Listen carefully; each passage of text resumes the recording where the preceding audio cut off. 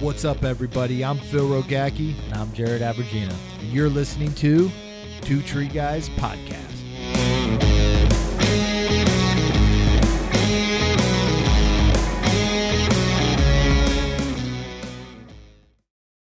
What's up, everybody? All right, we have Alex here. Where are you from, Alex? Charlotte, North Carolina. Charlotte, North Carolina. All right, my friend. So this podcast is about, Jared, you're in front of the camera. Yeah, there we go. Thanks for really screwing it up. We're going live here. Tree Service Anonymous. What's up, everybody? How's everybody doing? All right, we got Alex from North Carolina. This little podcast is going to come out, and it's about your story. All right. How you got into the industry, where you're from. Give us a little kind of backstory of right before you got in the industry, and then where you are now. All right, so I grew up in Charlotte, and I went to App State, got a degree in Parks and Recreation. Okay. And my intent was to go do park ranger somewhere, somehow, at some point in time. Now, why that? Why did you want to be a park ranger? I wanted to work outside. Okay. I had to work outside. Never very good at school, but working with my hands and working in general was what I was good at. So Mom said, get a degree and I won't care about whatever else you do. That was a lie. She doesn't want me doing tree work, but she worries too much. Uh-huh. So when I came back to Charlotte after I graduated from App, worked at a country club that I had been working at for a couple years. My brother-in-law works doing biochar.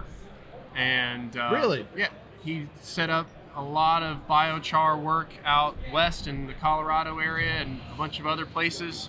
He had a meeting with some gentlemen at the Bartlett Lab in Charlotte, North Carolina. Okay. He said, "Hey, why don't you come out and come hang out with me? I'm going to be there. Let's go. Let's go look at some cool stuff. Let's look at some trees." I didn't know much about trees. Oak to maple, I couldn't tell you. Mm-hmm. So we went out to the Bartlett Lab. I met a really nice gentleman named Eldon. He did a lot of work out there for many, many years. We went around for a long time. Looked at me, he's just like, "What are you doing now?" And I'm like, "For $11 an hour, I'm serving rich people food." And he said, "Well, why don't you come with me and we'll go talk with the tree care side of the world. Okay. See what you think about that." We get over there, the guys are starting to roll in. Yeah. I had never really seen tree work done. I didn't know really anything about it. Yeah.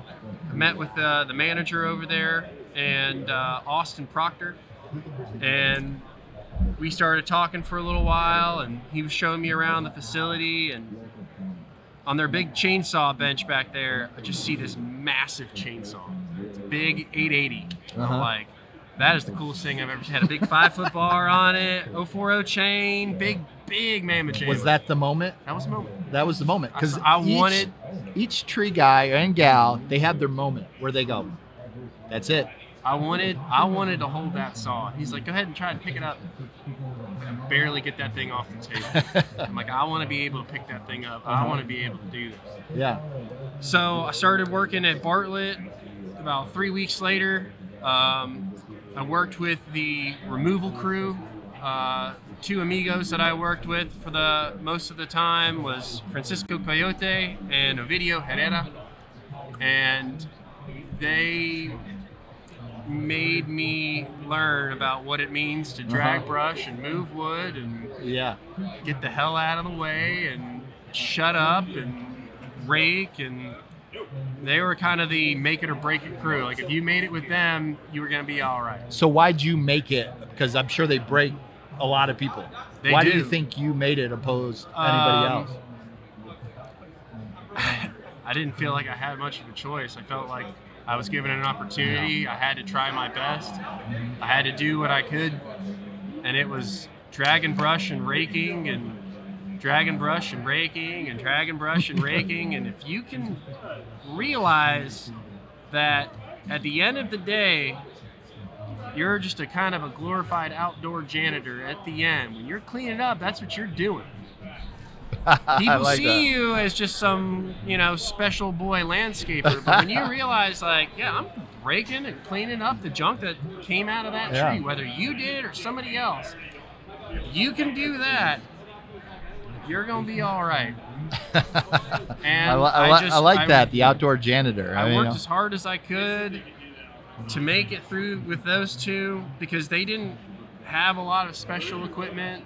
They had a motorized log dolly that sometimes didn't run, and it was getting that from there to there as efficiently as possible.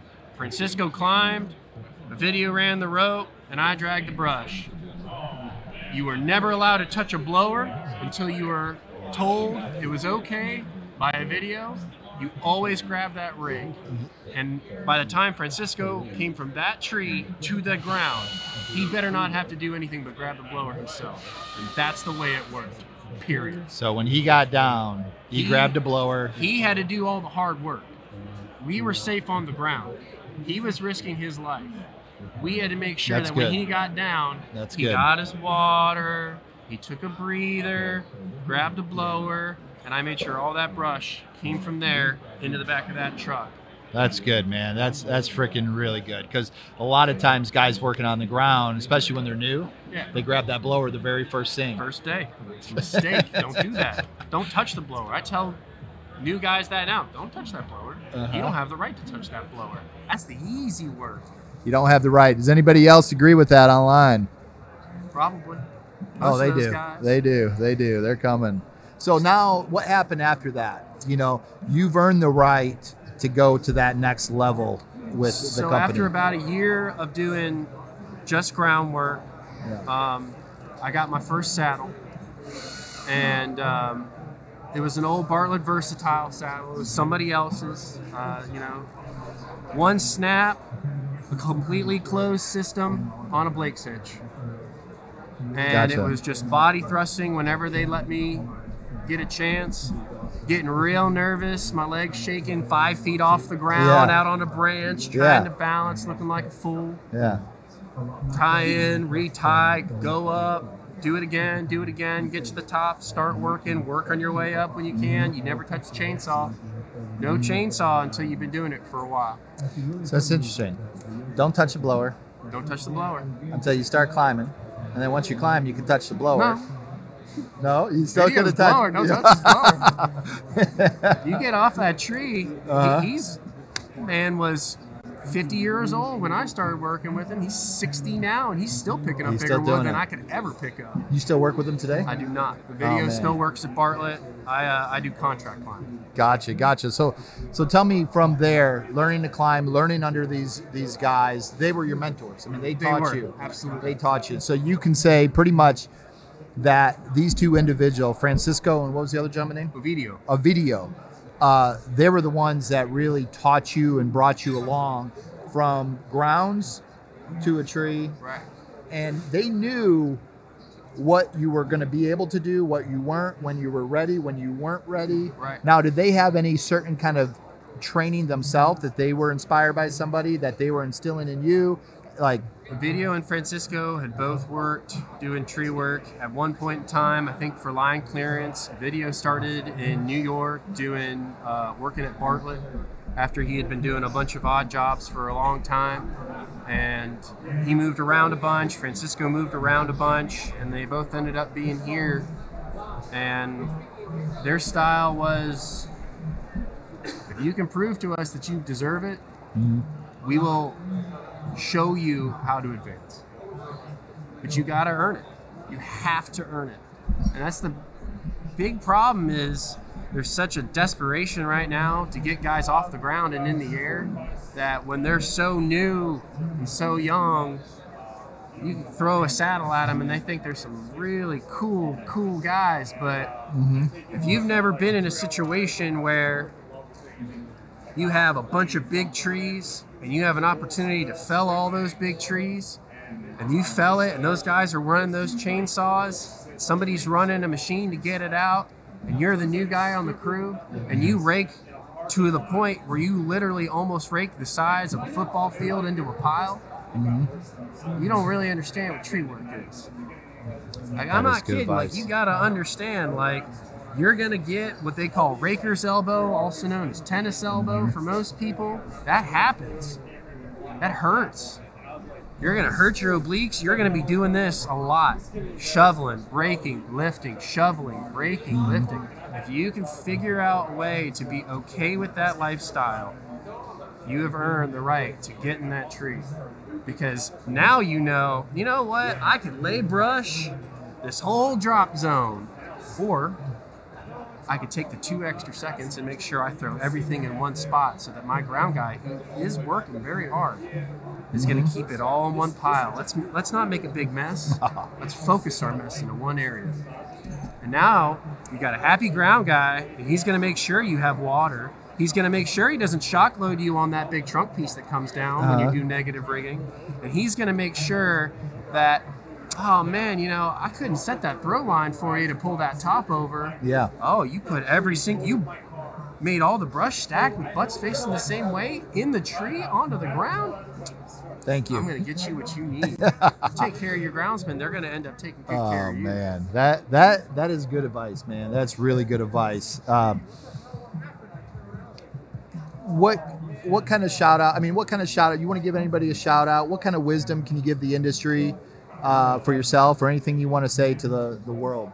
Because this video and this little 10-minute podcast that we have about your story,